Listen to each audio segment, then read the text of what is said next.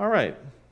Short study tonight, but I was reading an article on Focus on the Family a couple of weeks ago, and I really liked some of the content that was in there. Focus on the Family, great material for devotional things like that. I wish they had the gospel correct, and a lot of times it's very traditional as far as turning from sin and things like that. But I found this article, and it was called Praying Like Jesus, and it went through 8 different things that Jesus did in his prayer ministry. And I thought it would be good, especially as we're thinking about Thanksgiving, which I think we can best express to the Lord in prayer often.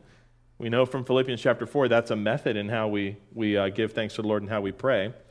But also we can learn lessons from Jesus. So I want you to take your Bible and just meet me in Matthew chapter 19. We're going to be bouncing around in a lot of different places. One of the most famous prayers that the Lord communicated was the Lord's Prayer. It's very prevalent in Catholicism, and a lot of people recite it, but they just recite it. That's just about it. That was not Jesus' prayer life. Jesus' prayer life, if I were to describe it in one word, from my own personal observation, was intentional. He made time for it. When I do counseling and I talk to people that are going through difficult times, intentionality is a very big part to success. If you're not intentional with your success, it's not going to happen.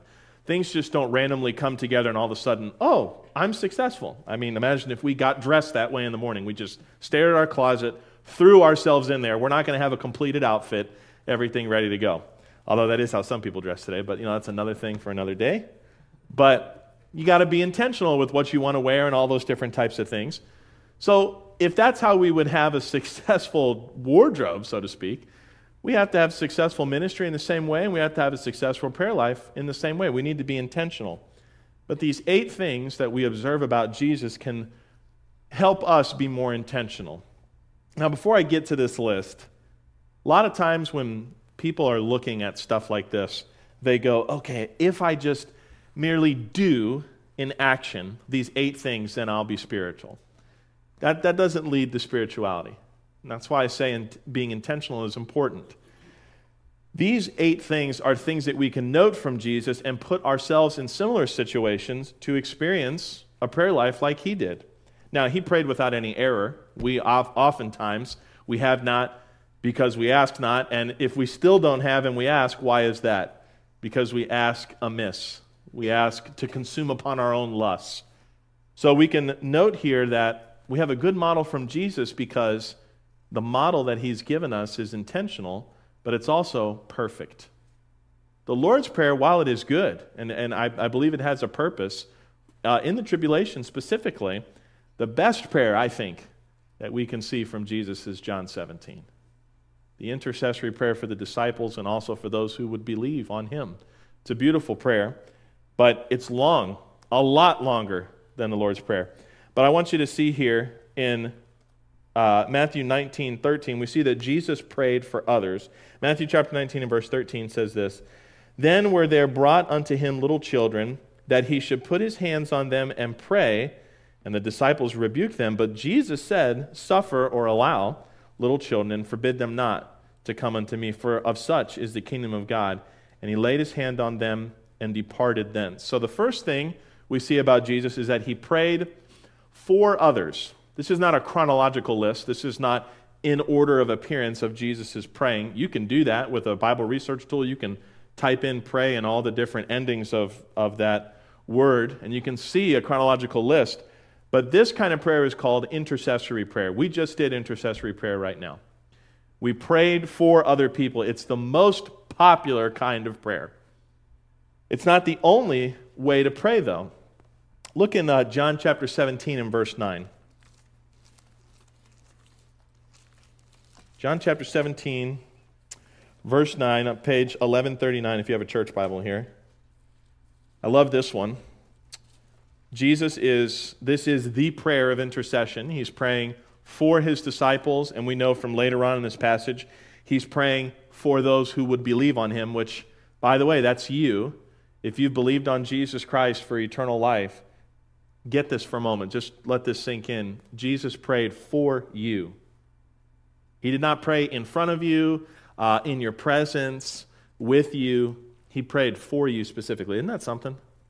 I mean, that should really, if you're struggling with value, that should show you how much importance you carry to him. But in John chapter 17 and verse 9, it says this, I pray for them. I pray not for the world. Now, this doesn't mean he doesn't pray for, people in general. We know that he loves the world, but the world system. Why? Because the world system is against him. It's not going to recognize him.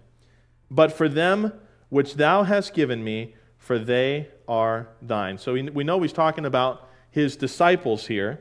And as we go further, as a matter of fact, if you just turn the page over in verse 20, it says, Neither pray I for these alone, but for them also which shall believe on me through their word.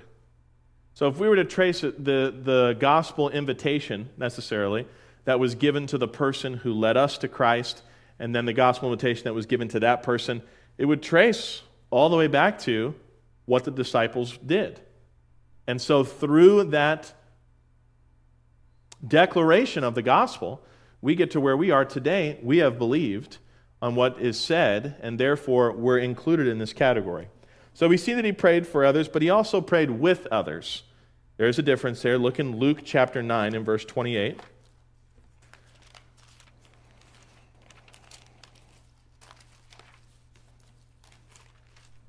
Luke chapter 9, verse 28. And it came to pass about 8 days after these sayings, he took Peter and John and James and went up into a mountain to pray.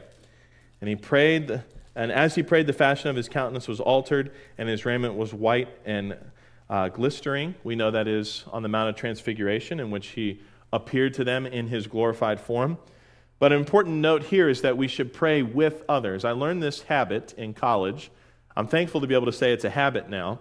But most of the time, unless I'm not thinking clearly or I've got something else on my mind, some of you have experienced this. When there's a need that is mentioned in conversation, I'll pray with you right there. I don't think we should only pray alone, although there is a time for that. We should pray with others. How many of you have been prayed with before? Raise your hand. Is that not an encouraging thing? It's nice to actually see somebody say what you hardly ever see people do. It's nice. But also, we should be able to do that to encourage one another. And Jesus certainly demonstrated that. Look in chapter 5 of Luke in verse 16. Luke chapter 5 in verse 16. There's actually a lot of points that we'll look at from this verse here. Start in verse 15, Luke chapter 5, verse 15 into verse 16. But so much the more went there a fame abroad of him, and great multitudes came together to hear and to be healed by him of their infirmities. And he withdrew himself into the wilderness and prayed. There's two things I want to note from here. There's another reference in Luke chapter 6 and verse 12 that talks a little bit about this.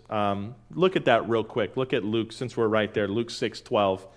And it came to pass in those days that he went out into a mountain to pray and continued all night in prayer.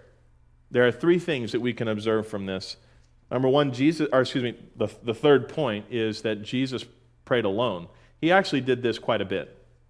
He departed from his disciples, from the ministry that he was doing, to get with God alone. The second thing here is that he prayed in God's creation.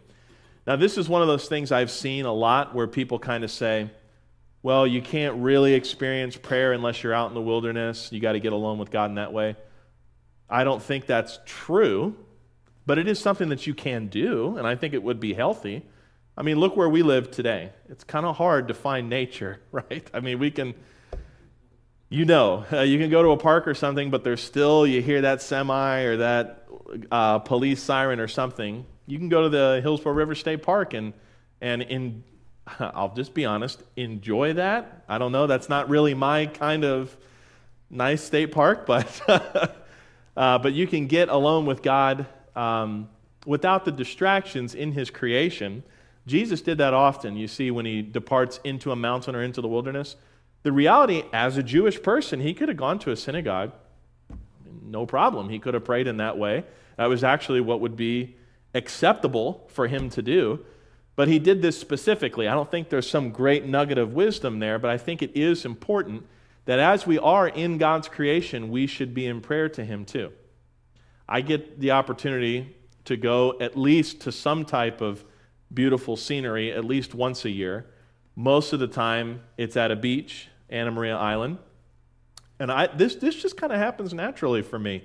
I'm struck by the beauty I see. The waves rolling in.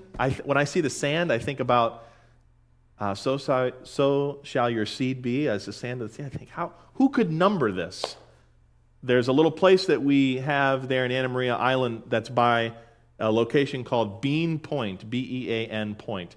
And it's one of the places on the island where it's a huge area of white sand, like quartz sand, like really nice. It's the kind that if you put your feet into it, it's cool, right? Like it's not that cheap sand on the other coast. Shots fired, I know, but man, it's good here. But when the sun goes down, this Bean Point, it's like a panoramic view of the sunset. You don't see like a bunch of chairs and stuff like that, or like, a pier out to the side or a shoreline out to the side. You could literally put yourself right in the middle, and most people do this. They make like a half circle, and they look and they just see the sun come down, and it is beautiful. When I see things like that, this past month we went to North Carolina and saw the leaves changing. I was just impressed with, man, God created this. And I thank him for it, and I praise him for it in prayer. And I think this too. If this is beautiful to me, what is heaven going to be like? This is fallen, Yeah, the leaves are changing because they're decaying. This is a part of sin.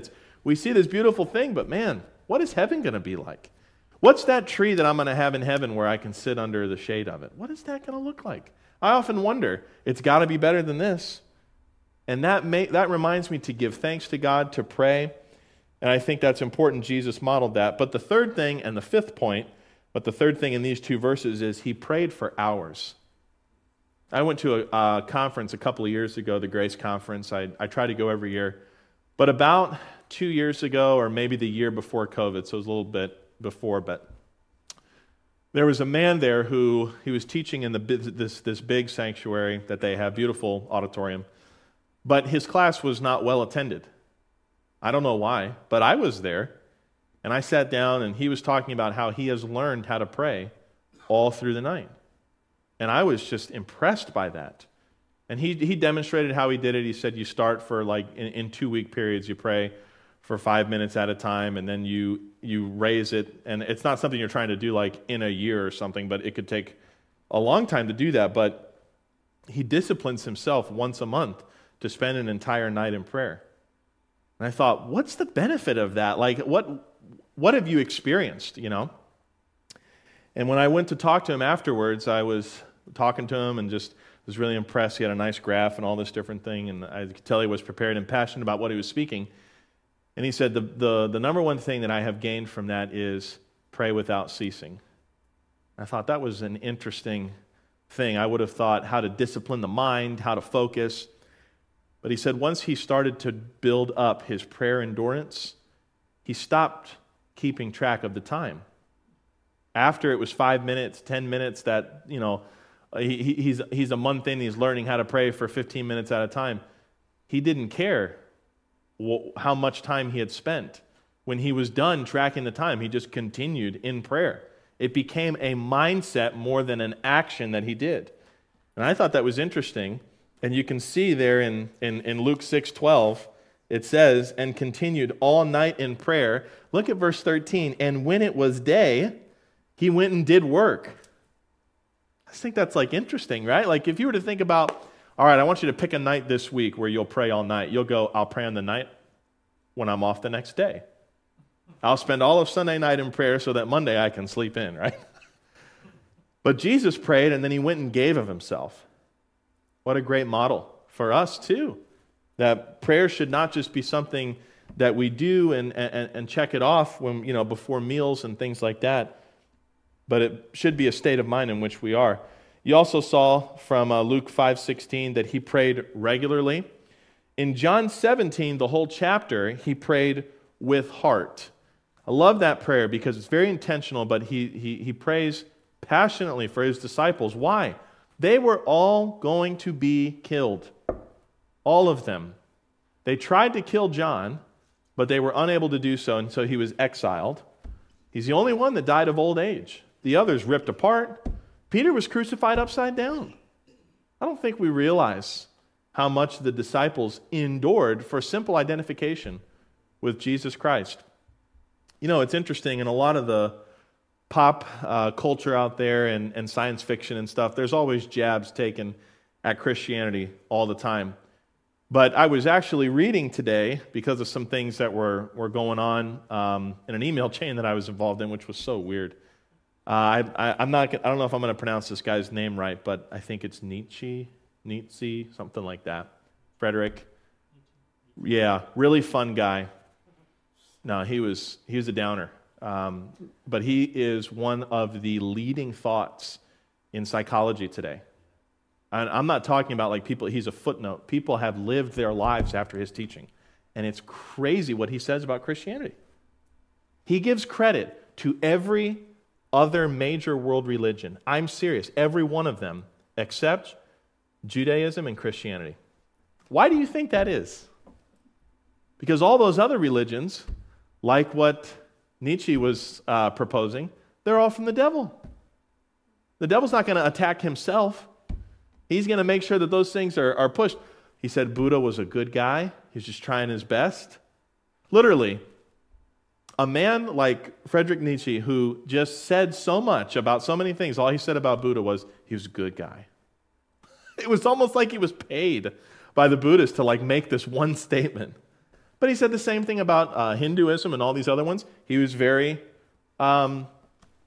he praised Islam quite a bit, which is interesting because they also claim roots back to the Abrahamic God. But he says, God is dead. That's one of his most famous lines. God is dead. And in order for you to understand full depth, you have to go all the way into your frenzy side. Carl Jung, same thing, kind of built off of Nietzsche. And he, all these different things are going through, and you realize, boy, everyone's got a problem with Jesus. Why? Because he's the way, the truth, and the life. That's why. He's going to come under attack because he's the truth, and the things that are attacking him are error. But he prayed with heart and intention for those who were going to lose their lives for him, and ultimately for us too. But I think the other place where we see a great model of prayer from our Savior is in Matthew 26. Let's go there.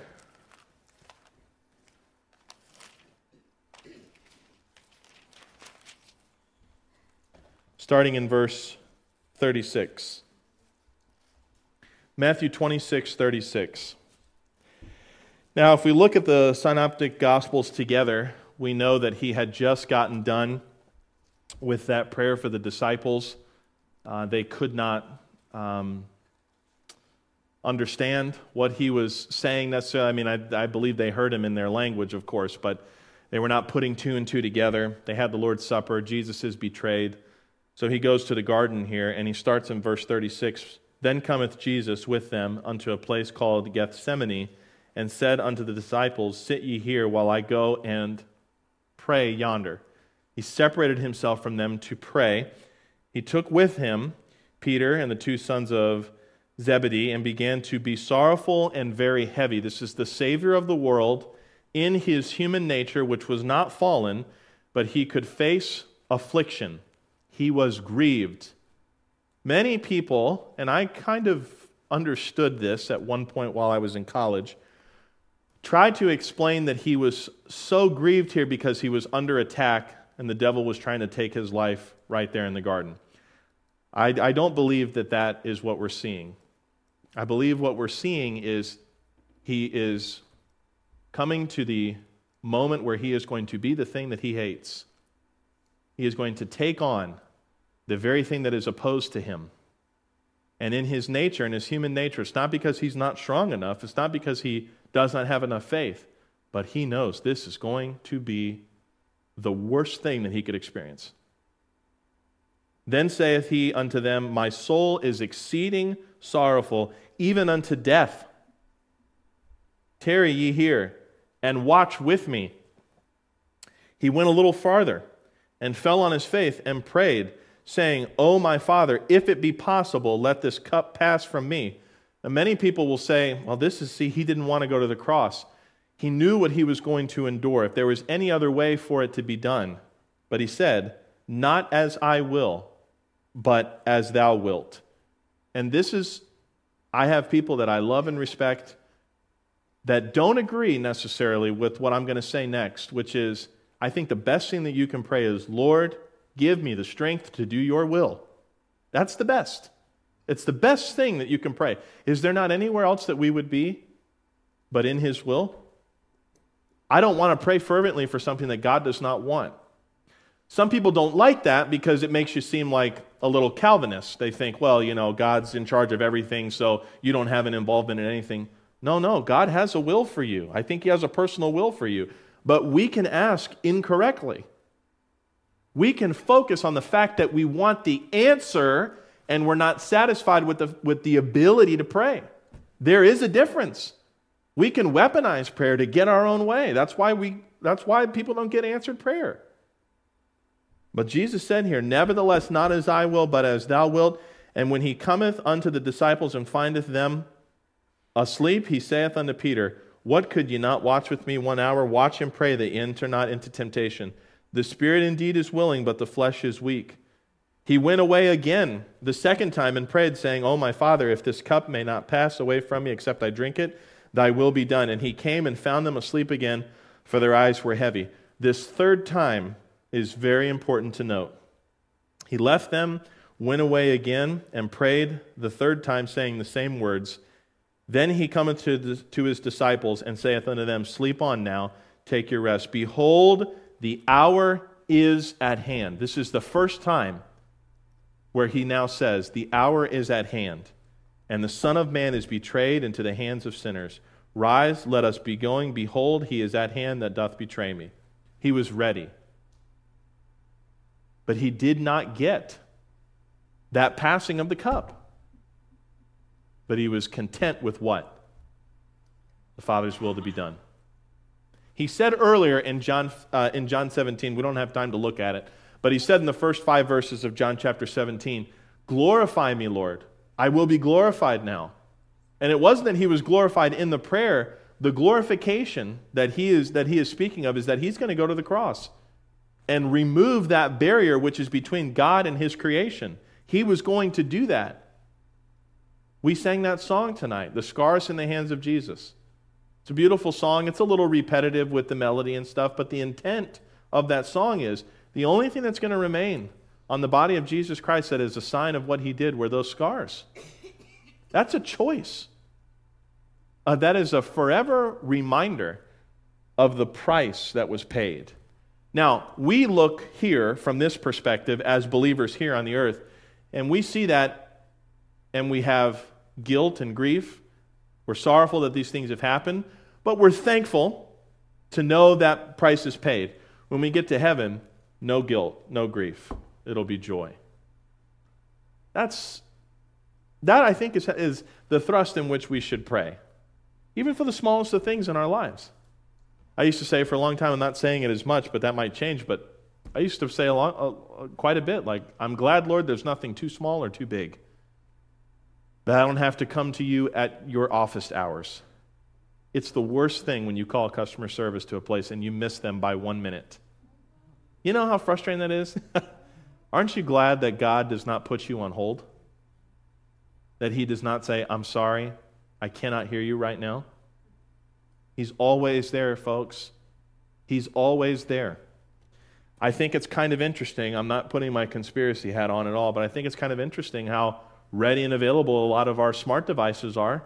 You can literally ask a question and at any time, and it'll give you an answer.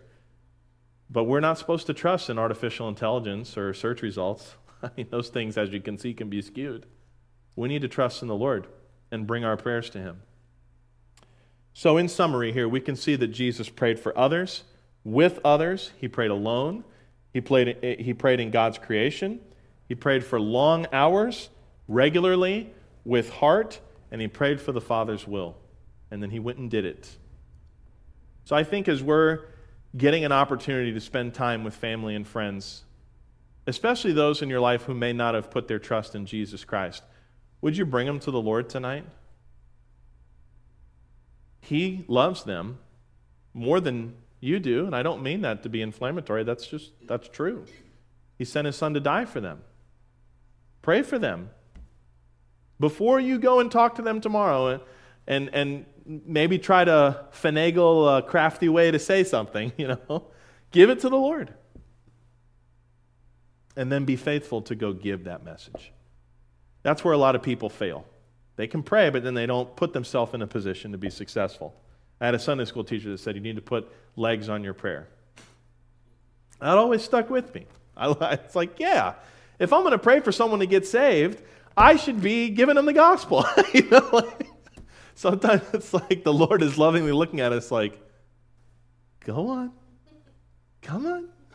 You got it. We do that with Remy all the time now. You can close your Bibles. Boy, she's crawling, by the way. I don't know if you guys have seen that. The belly days are over. The army crawl, that's for babies, But there's times where she'll turn around the house, she'll look, she's all the way over in the other room, and I'll be like, come on, you got it. And she'll, just a little, and then she'll run towards something, and get distracted. Boy, I'm learning all these experiences as a father, and it's only been a year, but I can see a lot of how patient God is with me and how He doesn't give up. We can demonstrate that in a lot of different ways. But the Father does want you to go ahead, get going. Go do what you're supposed to do. And sometimes it's a stern rebuke. Oftentimes it's a loving hand of correction.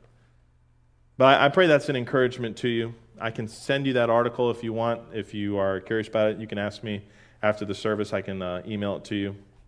I like Focus on the Family. Their devotional stuff is good. Like I said, their gospel could be a little cleaner, but I think that's true of a lot of places.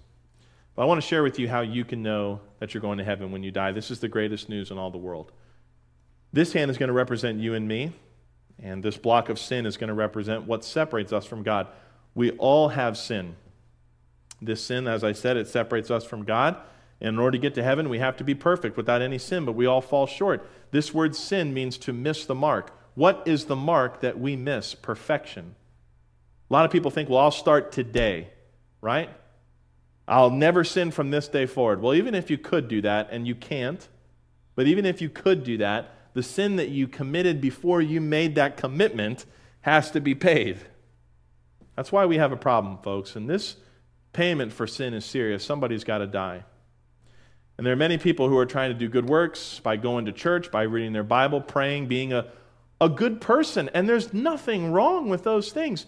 Those things are good things for you to do. But the problem is if you say, I know I'm going to heaven because I'm a good person, I go to church, I stopped sinning, I gave my life, whatever it may be, the first statement in those sentences is I. Those are all works. No one is saved by works, lest any man should boast. If we were to pay for this sin by ourselves, we'd have to spend an eternity in hell separated from God. That's the reality for people today. They were saying, I, me, my works, my works. But they never experienced salvation. Why is that? They didn't believe on Jesus Christ. This hand represents Jesus Christ, the only begotten Son of God, the Messiah. What Jesus did, we just saw that prayer in Matthew 26. He then went to the cross and He took on that sin for us, made the payment for us. He cried out, it is finished. He died, He was buried, and He rose again 3 days later. We all know that. We're coming up on the time of the year where we're going to talk about His birth. And in late March, early April, we'll talk about His resurrection. People know these things. They know that these things happened. But salvation occurs when you, as the sinner, put your trust in Jesus Christ, the Son of God. He did those things for your sin payment. For God so loved the world that he gave his only begotten Son, that whosoever, anybody, believeth in him should not perish but have everlasting life. The moment that you put your trust in the finished work of Jesus Christ, that sin that separates you from God, his blood is now applied to you and you're paid. Your sin is paid. Totally, completely. Even if I go do X, Y, and Z, is it a sin? Yeah. Did Jesus die for all sin? Well, yeah. So yes, it's paid for. That's what the Bible calls eternal security. And we have that eternal security. Why? Because Jesus paid for all my sin. So if you're here tonight, you want to know how to get to heaven, and you're thinking, well, I'm a good person, so I know I'm going to go. That's not how you get to heaven. You get to heaven by putting your trust in Jesus Christ, the Son of God, who shed his blood to pay for your sin. He was buried and rose again 3 days later. Whosoever believeth in him should not perish but have everlasting life. That, if there's anything we should be thankful for today, tomorrow, and for eternity, it is for the shed blood of Jesus Christ. Amen? Amen. Let us not forget. Let's go to the Lord in prayer. Heads bowed and eyes are closed. Nobody's looking around. If you're here tonight and you think, I walked in here and I thought I had to be a good person to get to heaven, go to church, read my Bible, pray, stay out of trouble. But I see now there's no good works that can pay for my sin. I'd have to die and go to hell. So I put my trust in Jesus Christ. I believe that he is the Son of God, shed his blood and died on that cross, was buried and rose again for me to pay for my sin. I know I'm saved now. I know I'm going to heaven. If that's you, if you've put your trust in the Savior tonight for the first time in your life, I would like to pray for you. I'd like you to just raise your hand and let me know. Say, Pastor, tonight I trusted on Jesus Christ. I'm saved. I know I'm going to heaven. Would you pray for me? I certainly would. Would you just raise your hand and let me know? Raising your hand doesn't save you. It just lets me know. No one's going to touch your shoulder, bring you down the aisle, nothing like that. I just want to pray. And our people want to rejoice and know. Anyone here tonight before we close? Heads are bowed and eyes are closed. You got a great opportunity this coming weekend. I know many of you are aware of that.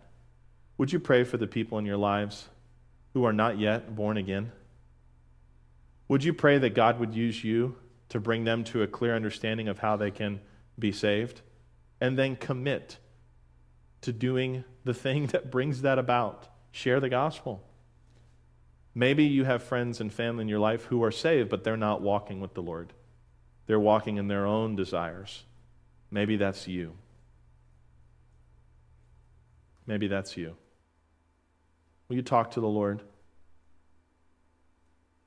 Will you recognize the opportunities that are being wasted by either your friend or by yourself and get right with him? I'm praying for you as you can be a light to those in your family. And finally, can we thank the Lord tonight for eternal life, for a Bible that we can read in our own language freely, for families and friends and loved ones, but most of all, for Jesus Christ. Father, we thank you for your Son. In his name we pray these things.